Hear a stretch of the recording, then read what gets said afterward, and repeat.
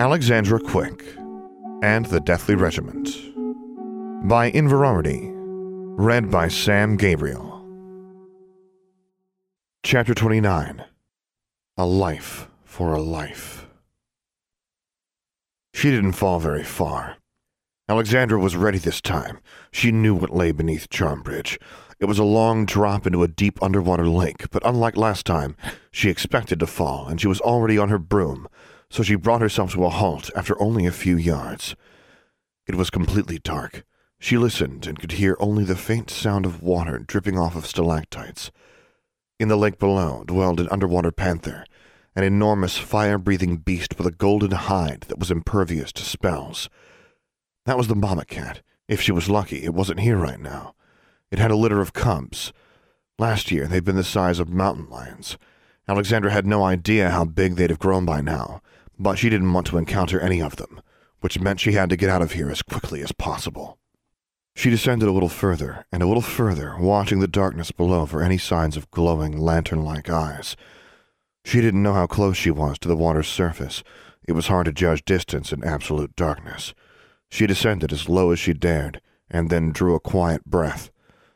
"Lumos," she said, and her wand illuminated the vast cavern, reflecting light off the black water 10 feet below, and revealing numerous tunnels and caves all along the edges of the lake. On the far side of the cavern, the lake simply disappeared into shadows, too far away for the light of her wand. Alexandra had been hoping she'd recognize the tunnel she and Maximilian had taken last time, but she didn't. They all looked alike. She didn't waste time studying them. She picked one and zoomed into it without looking back. She relaxed a little after she had flown for a full minute, following several twists and turns in the tunnel, and heard no noise behind her, no angry roar, no scrabbling of claws on stone, no sounds of pursuit. Either the cats were all away, or they hadn't noticed her, or she'd come and gone before they could emerge from the water, or they were waiting for her somewhere ahead. Anna might not have had quite so much faith in her if Alexandra had admitted how unplanned and unprepared she was. Her lost traveler's compass was still lying on the floor of her room, along with her skyhook and all the other things that had been in her backpack. She forced herself onward, hoping that memory and intuition would guide her. It was all she had. She continued flying, and crossed over a deep chasm that split the tunnel. It was much too far to leap. No one without a broom would have been able to cross it, and it seemed bottomless.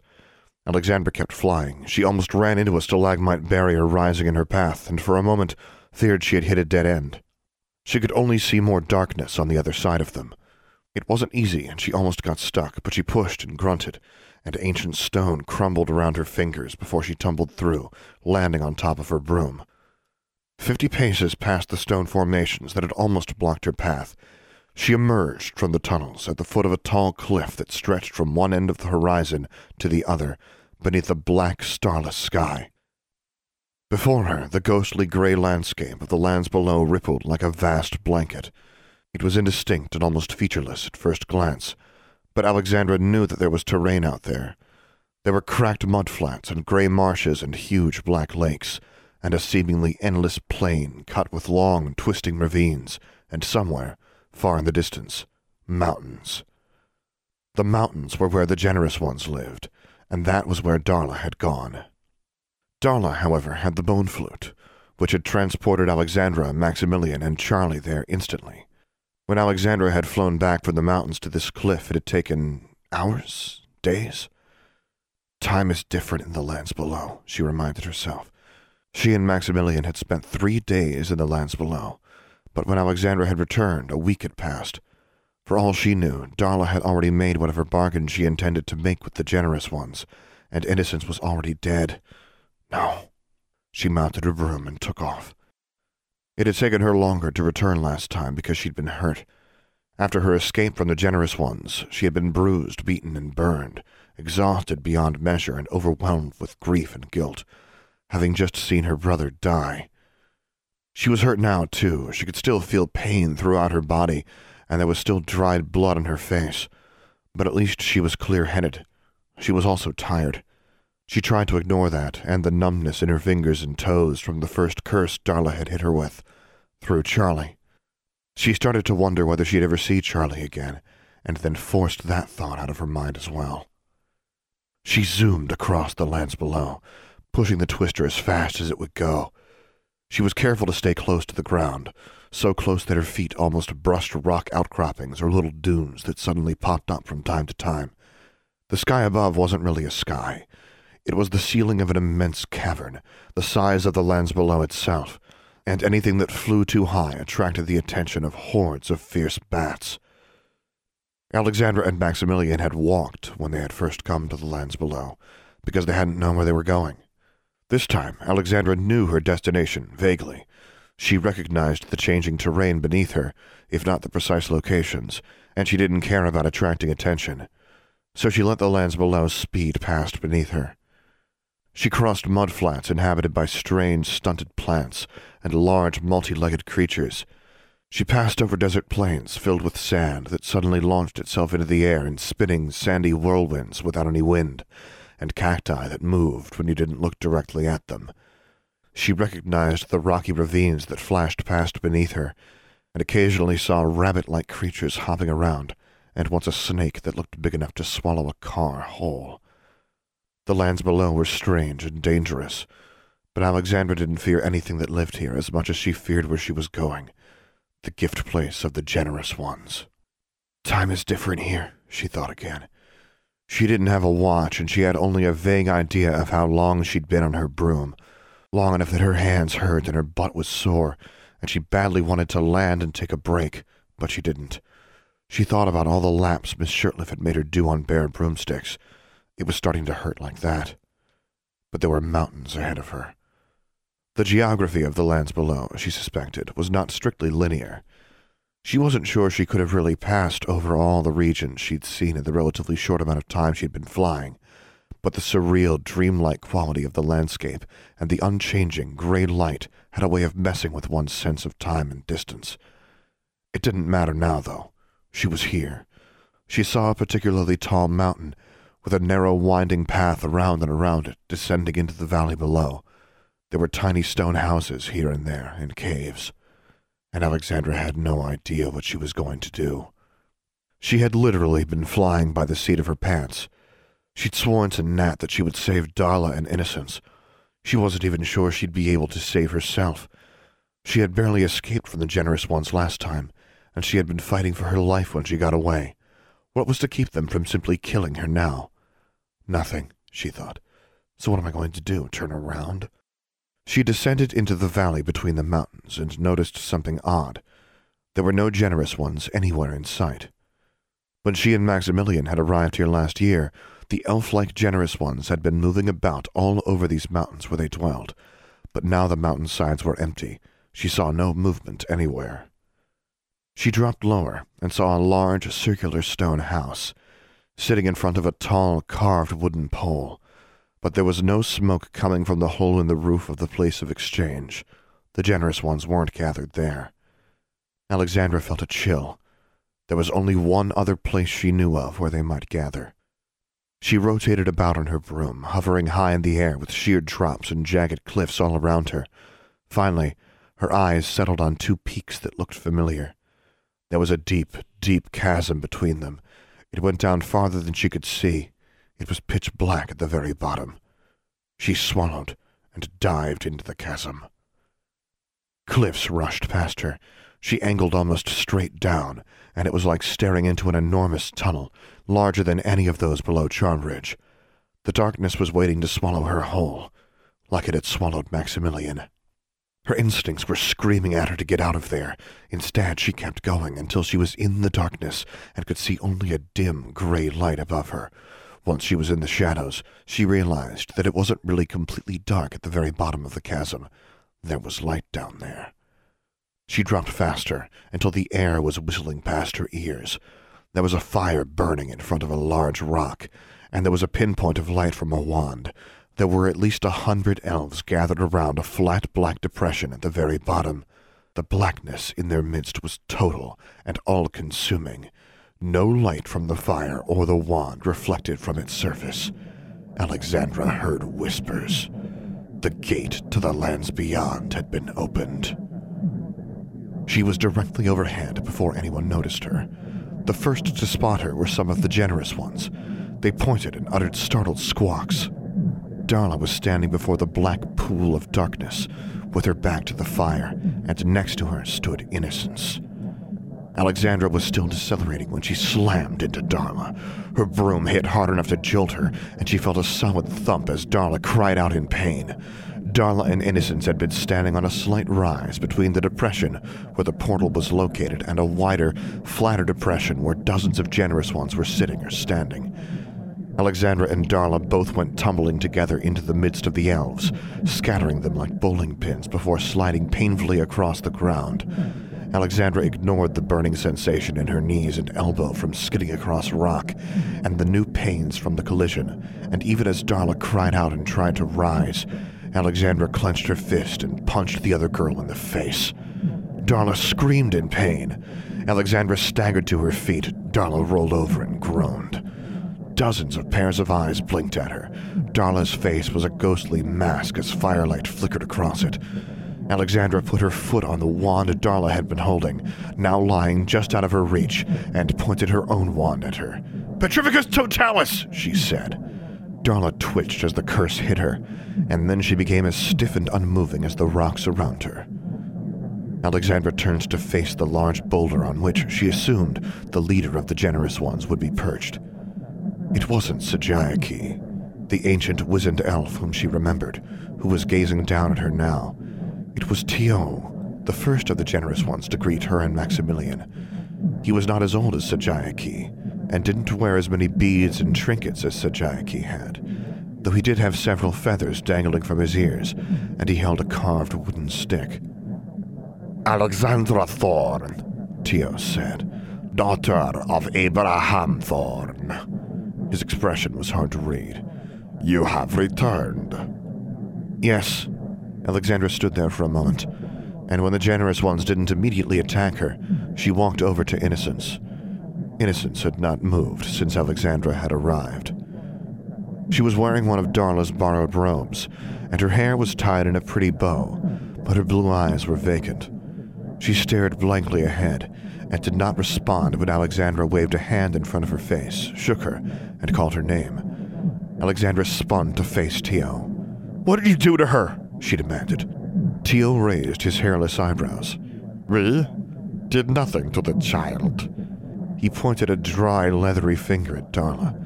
"Darla Dearborn bewitched this one." Alexandra scanned the assembly in front of her. All of the generous ones were gathered here like last time. After their initial exclamations when she had dropped out of the sky and assaulted Darla, they had been mostly silent, but they were all staring at her.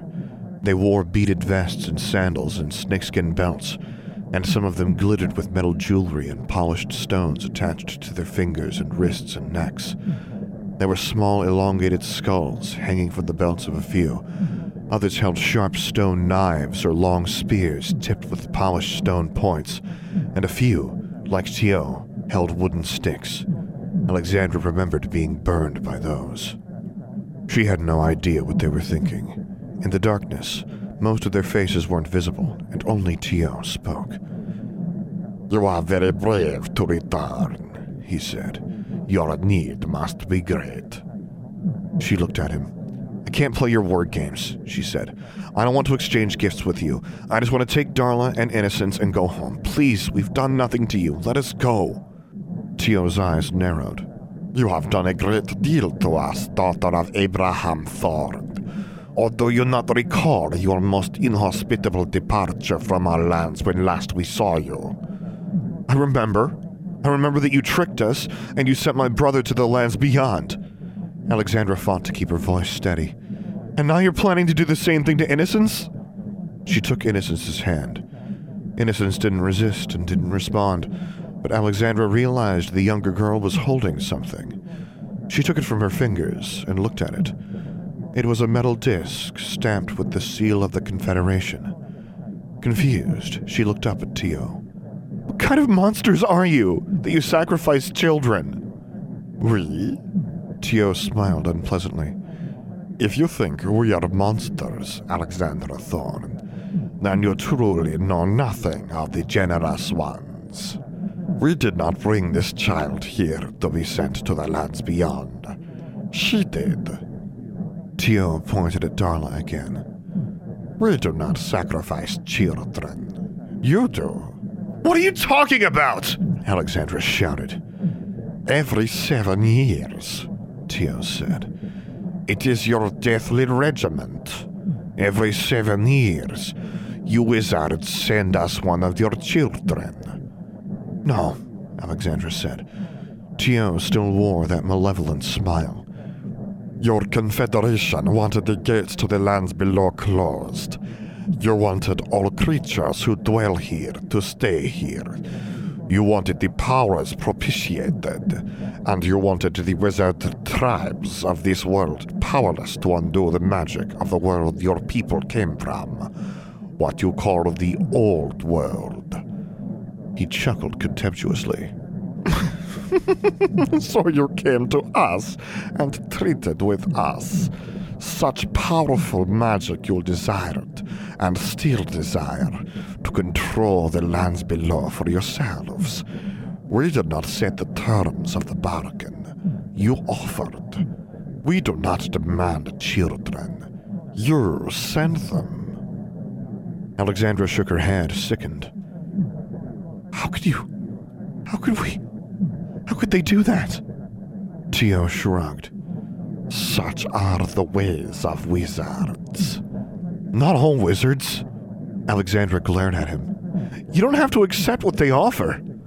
Why should we care about the lives of human children if you place so little value on them yourselves? Alexandra stared into Tio's inhuman face. And what did Darla want in exchange for innocence? What were you going to give her? What were you going to give her? Tio looked surprised. I just told you, human child. He pointed his finger at the still silent, motionless Ozarker girl. She is the sacrifice under the terms of your deathly regiment. What? Alexandra shook her head. That doesn't make sense. Darla can't do that. 7 years have passed, and Darla Dearborn brought us the next child your confederation has chosen. Are you crazy? Alexandra shouted. Darla's just a teenager. She can't choose anyone. Do you really think she speaks for the Confederation? She gestured at Darla, who was still lying paralyzed on the ground, with blood trickling out of her nose. Tio shrugged again. We do not question whom you choose to send. She brought us a seal. Alexandra looked down at the disc in her hand. She shook her head and looked up again.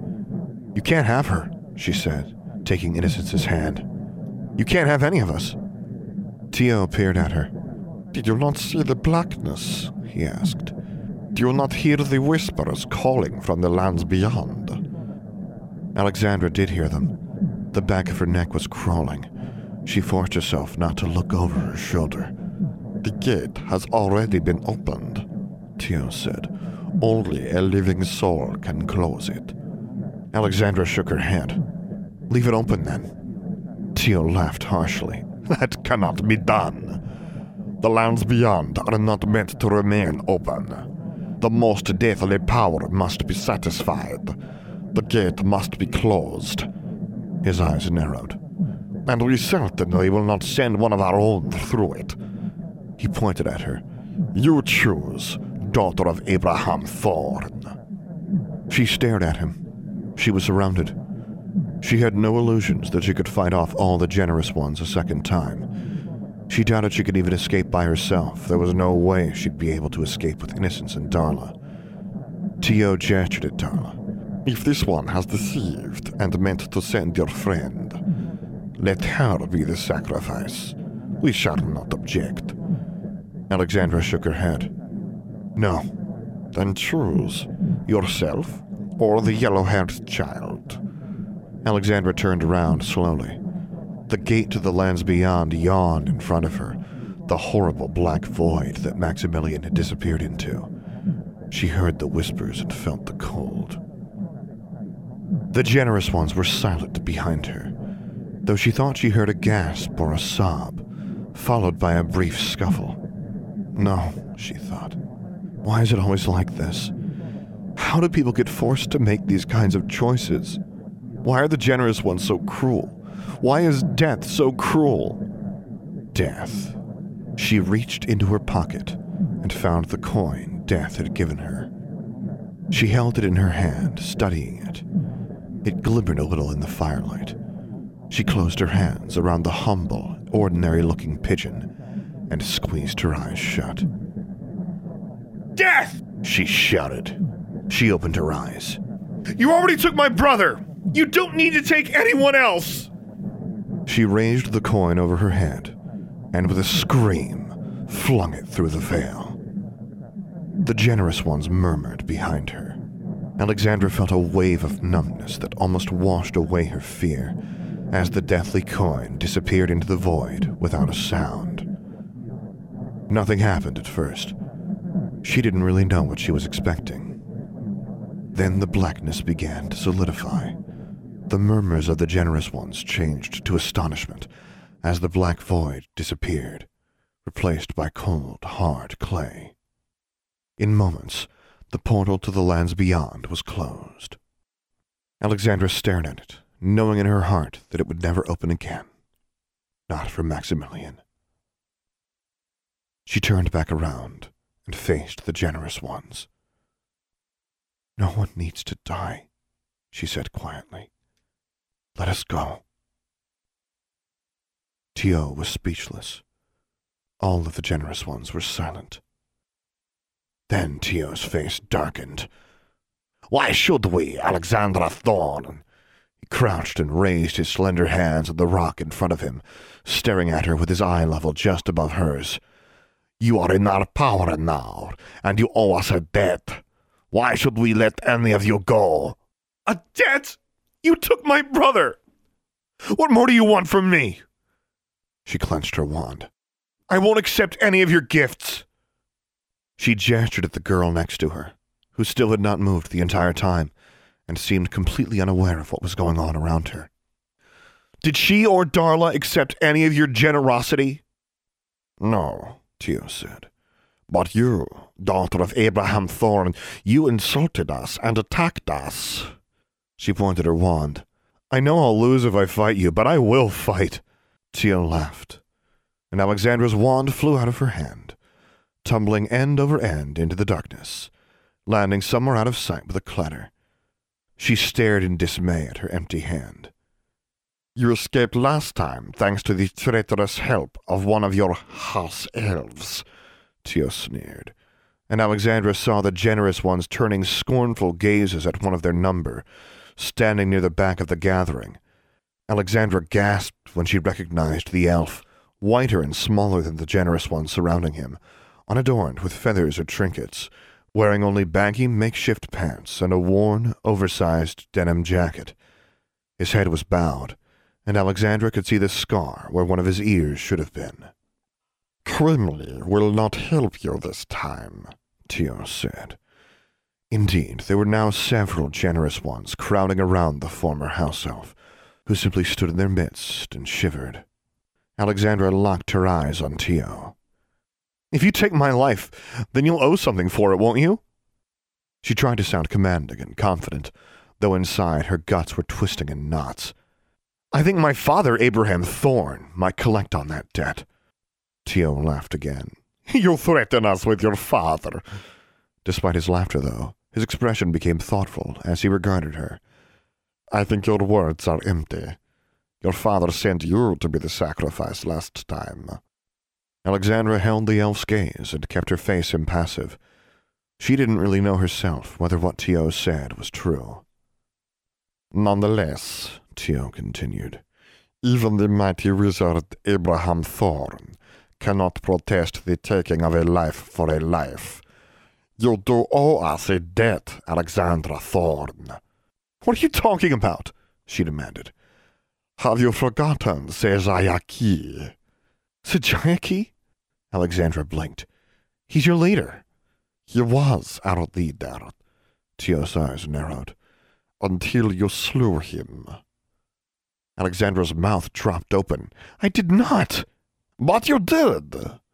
Tio rose to his full height, which was only a little more than half Alexandra's, but standing atop the boulder, he towered over her, with firelight flickering against the rocky cliffs behind him. "Have you forgotten how you struck him down, with your wand and the wand of your brother?" "I didn't kill him. He almost killed me after I blasted him." "He was grievously injured by his wounds, Alexandra Thorne. Seijaki was old, even for us." Tio fixed her with an accusing stare. "We could not heal him. He perished soon afterwards." Alexandra stood there, feeling a deep sense of confusion and unease. Am I a murderer? She still thought the generous ones were murderous tricksters, but she hadn't intended to kill anyone. Hadn't she been fighting for her life? Not when you blasted Seijaki. You were just angry. She'd been almost out of her mind with anger and grief. She had just seen Maximilian die. She looked up at Tio. "What do you want?" she asked quietly. "A life for a life," Tio said. "That is the way." "Revenge? That's it? I was trying to escape, and all of you were trying to kill me." Alexandra sniffed and wiped at her eyes. It was so unfair. Everything was always unfair. She had tried so hard, but she was always outmatched, and playing by rules she didn't understand. I probably should have died already, she thought. That almost made her laugh. "Fine," she said quietly. She lifted her empty hands and let them drop back to her sides. "If you just want to kill me, what's stopping you?" There was a lump in her throat, but she faced Tio bravely. "Murder is the wizard's way, Alexandra Thorne," Tio said. "No, we will not slay you where you stand. We want a life given freely, not with a seal, not in exchange for a token to be given to your father, but offered up as payment of your blood debt. We will accept that as your gift to the generous ones." "Gift," she snorted. Then a chill went through her. "You want me to go to the lands beyond?" "I will not see you again before your time," Death had said. She hadn't expected that to be so soon. "It does not have to be you," Tio said. Alexandra felt another chill. Trading lives again, like we're all just coins. "I won't give you anyone else's life." She glowered at the elf leader. "What if I refuse? Will you just kill me then?" "No," Tio smiled slyly. "But you and your friends will never leave the lands below." She looked at Darla and Innocence, both of them still immobile and helpless, then turned back to Tio. "You want my life given freely?" Her voice was barely a whisper. "All right." She swallowed past the lump in her throat, as Tio's eyes gleamed triumphantly. "But you have to gift me something in return." Tio squinted at her. "And what is that, Alexandra Thorne?" Alexandra took a deep breath. "First, you have to let Darla and Innocence go. No debts, no tricks. They get to leave freely." Tio nodded. "They have accepted none of our gifts. They are free to go." "Second," Alexandra said, "you have to give them a way to return home. No counting that as a debt. It's part of letting them go free." Tio's smile faded. Alexandra clenched her teeth. She knew the sneaky elf had been trying to trick her. Sure, say they're free to go, but of course they don't have any way to leave, and you'll just indebt them again. "Agreed," Tio said, a little less amicably. "Lastly," Alexandra said, "you have to let me go with them, just for a little while." Tio frowned.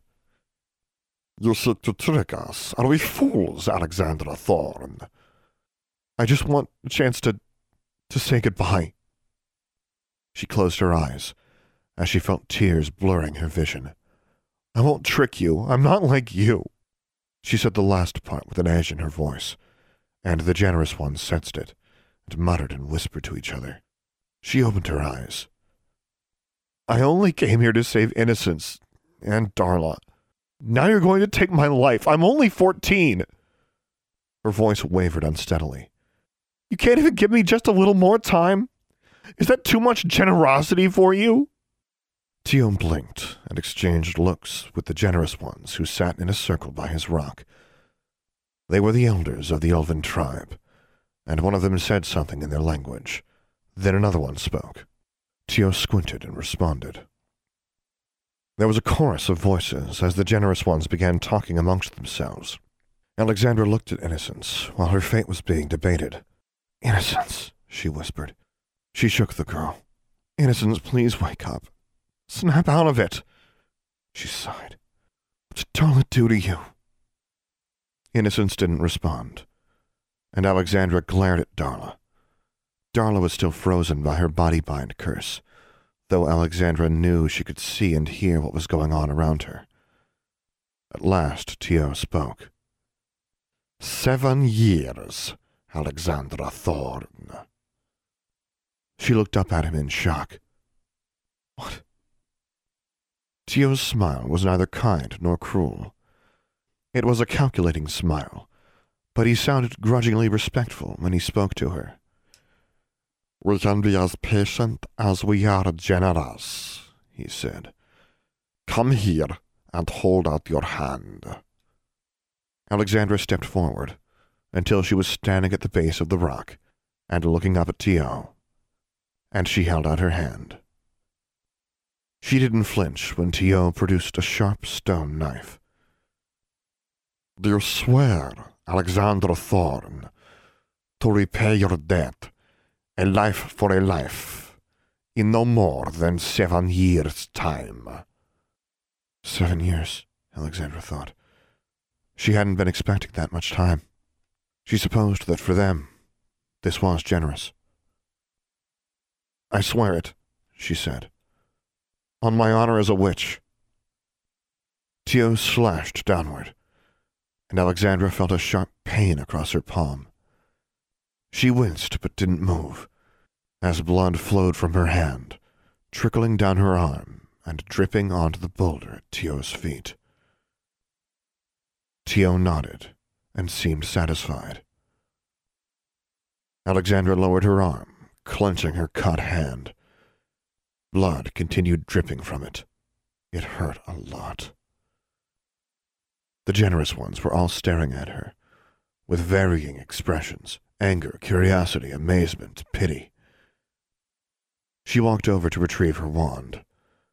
None of the generous ones tried to stop her. Some began disappearing, popping out of sight one by one, while Tio remained seated on his rock, watching her. She picked up her broom, leaving Darla's lying on the ground. She hurt all over. She was tired, and now she had bargained her life away. Alexandra rarely gave in to despair, and she had fought so very hard all year not to break down, but right now she wanted to cry. How do we get home, Tio? She asked, without looking at him. Quimley will take you, miss, said a quavering voice. Alexandra turned to find Quimley standing in front of her, hands clasped together. None of the generous ones were clustered around him now. In fact, they seemed to be giving him a wide berth, those who were still lingering in the gift place. Quimley, she knelt next to him. Did you get in trouble? I thought the generous ones might hurt you for wanting to help me. Quimley shook his head. Quimley is sorry. Quimley wanted to help Abraham Thorne's daughter, but the generous ones would not allow it. He looked up at her. It was rare for Quimley to look anyone in the eye, and his expression was woeful. Alexandra Thorne has sworn a terrible oath. I know, she said quietly, but I didn't have a choice, did I? Quimley looked down and didn't say anything. Anyway, 7 years is a long time, Alexandra sighed. Then she gave him a forced smile and rose to her feet. She looked at her bleeding hand. The cut was long but shallow. She pointed her wand at it and cast one of the first aid spells Maximilian had taught her. It didn't close the wound, but the blood began oozing and congealing around the cut, instead of continuing to drip out of it. She turned to Innocence, who was still standing quietly in the same place. "Finite," she said, trying to dispel whatever curse had been put on the girl. Nothing happened. "Finite incantatem," she said. She went through every other counter-curse she knew. None of them worked. Gritting her teeth, she pointed her wand at Darla and said, "Finite." Darla's stiff posture collapsed, and she rolled onto her side and gasped. "Get up," Alexandra said. Darla slowly brought herself to her hands and knees and then stood up. She kept her eyes on Alexandra the whole time. "What did you do to Innocence?" Alexandra asked. "Undo it." Darla wiped her bloody nose with her sleeve, then smiled. "Give me a wand," she said softly. "I don't think so." Alexandra glanced at where Innocence's wand was still lying among the rocks and said, "Accio wand." The white oak wand flew into her hand. She pocketed it, along with the Confederation seal, and then pointed her wand at Darla again. "What did you do to Innocence?" Darla stared at her sullenly. "What is your problem?" Alexandra screamed. She strode forward and seized the front of Darla's robe, holding her wand up so that it was pointed down at the other girl's face. "This is all your fault! Do you have any idea what you've done?" "What are you going to do? Crucio me?" There was no fear on Darla's face. She just gazed steadily back at Alexandra. "Nothing you do to me matters now." Alexandra's rage was spent as quickly as it had come. She released Darla and pushed her away, panting. She turned to Quimley, who had cowered with his hands over his head when Alexandra began screaming.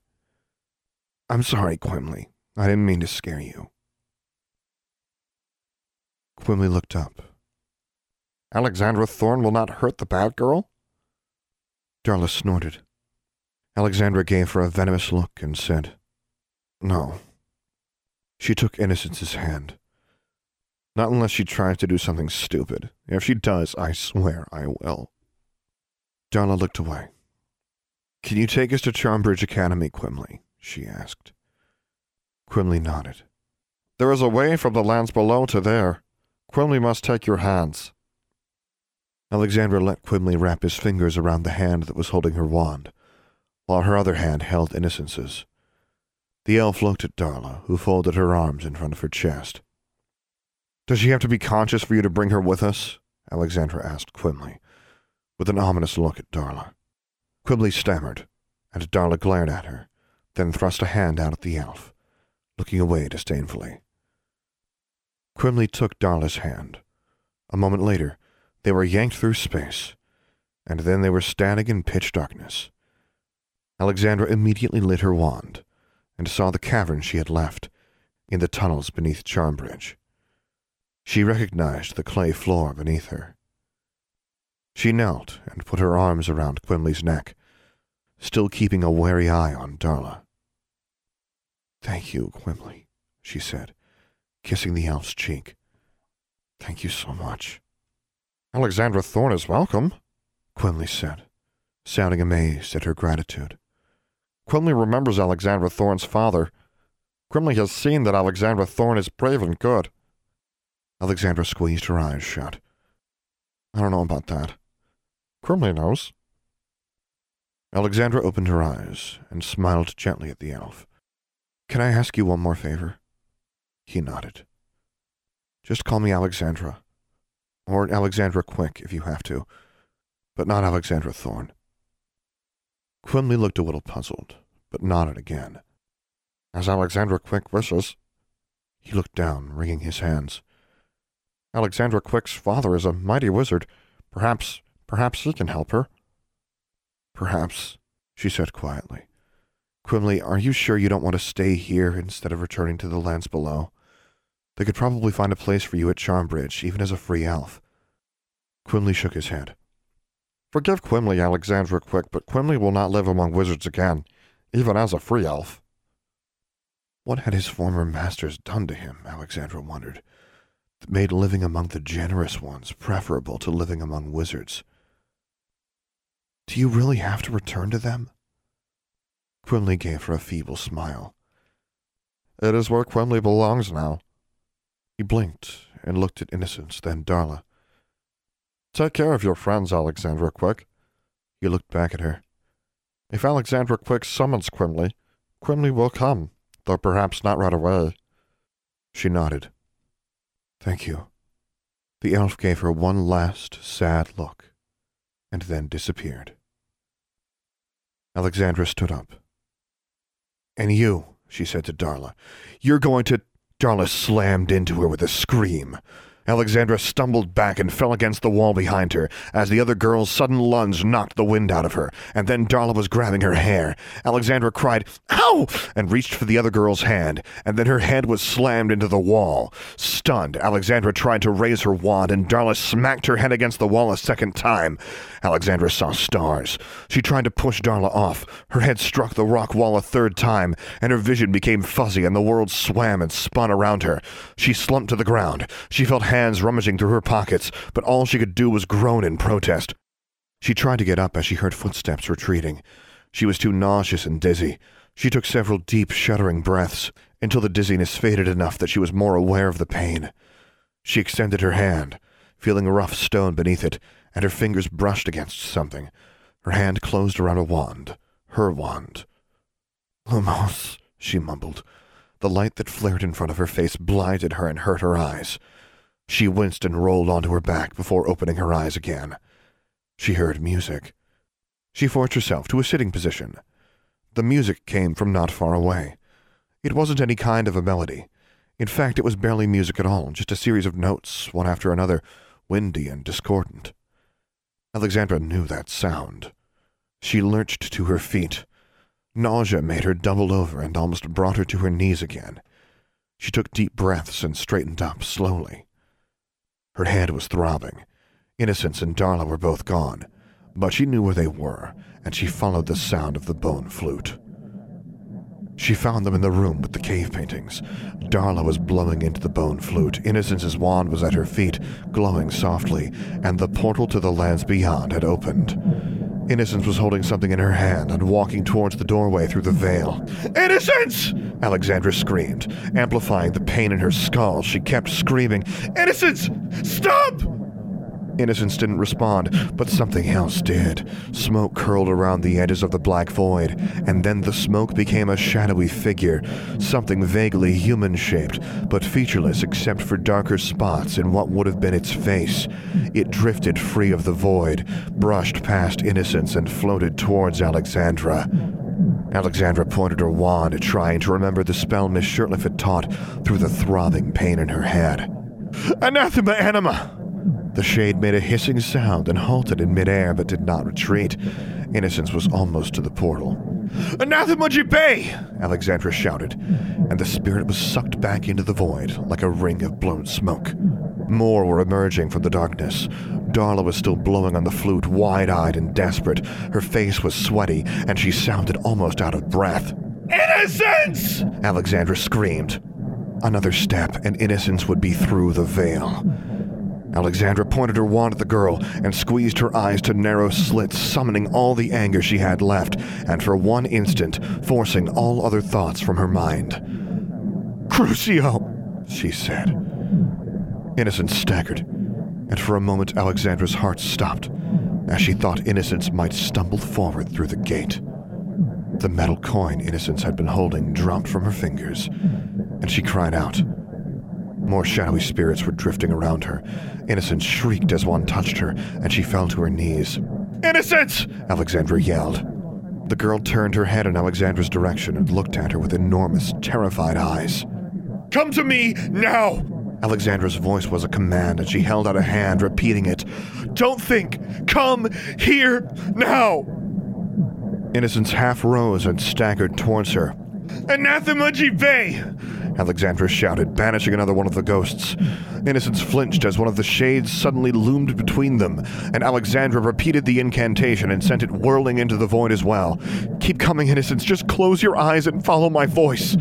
Innocence obeyed. Alexandra banished another spirit, even as 2 more emerged from the gate. She reached a hand out and grabbed Innocence and pulled her close. "Anathema Jibei," she said again, as another shadowy wraith lunged in their direction. Innocence was trembling and crying, and Alexandra said, "Keep your eyes closed and hold on to me." Darla had stopped blowing into the flute. She and Alexandra stared at each other, across the small dark cave, and then Darla stumbled forward. The wraiths turned on her. "Darla," Alexandra said, "come here." She pointed her wand at the nearest spirit and banished it. Darla knelt and picked up the Confederation's seal that Innocence had dropped. "Darla!" Alexandra was shouting again, as Darla rose to her feet. The Jibei were flocking around her. They looked at each other. Alexandra saw emptiness and despair in the other girl's eyes. "I never wanted to hurt anyone," Darla said. "Darla!" Alexandra screamed. "Come here!" Tears ran down Darla's face as she took 2 steps backward, still holding the seal. Her expression turned to one of terror as she fell through the veil, and Alexandra heard her scream, the same scream that had haunted her dreams, even after Darla vanished from sight. Innocence screamed, and Alexandra whispered, "Keep your eyes closed." The remaining Jibei did not disappear as the gate to the lands beyond closed, but Alexandra banished them, one by one, even after the black void had become solid rock again, and the painted figures on it moved back into place. Only then did she collapse to her knees, still holding Innocence. Pain, shock, and horror swept over her, and she could do nothing but hold on to the other girl and rock her back and forth as Innocence trembled, crying for her sisters and her ma. End of chapter 29. For the full text of this and other stories, as well as news and updates about Alexandra Quick, visit Inverarity.livejournal.com. For more information about this podcast, visit samgabrielvo.com/Alexandra Quick. I am also easy to find on the Alexandra Quick subreddit and Discord server, where you can hear me record episodes live. Troublesome, composed by Dr. James Benighoff. Charmbridge, composed and performed by Tyler Parsons. If you have enjoyed this podcast, please take a moment to leave a review on iTunes or whichever podcast service you prefer. And finally, as always, thank you for listening.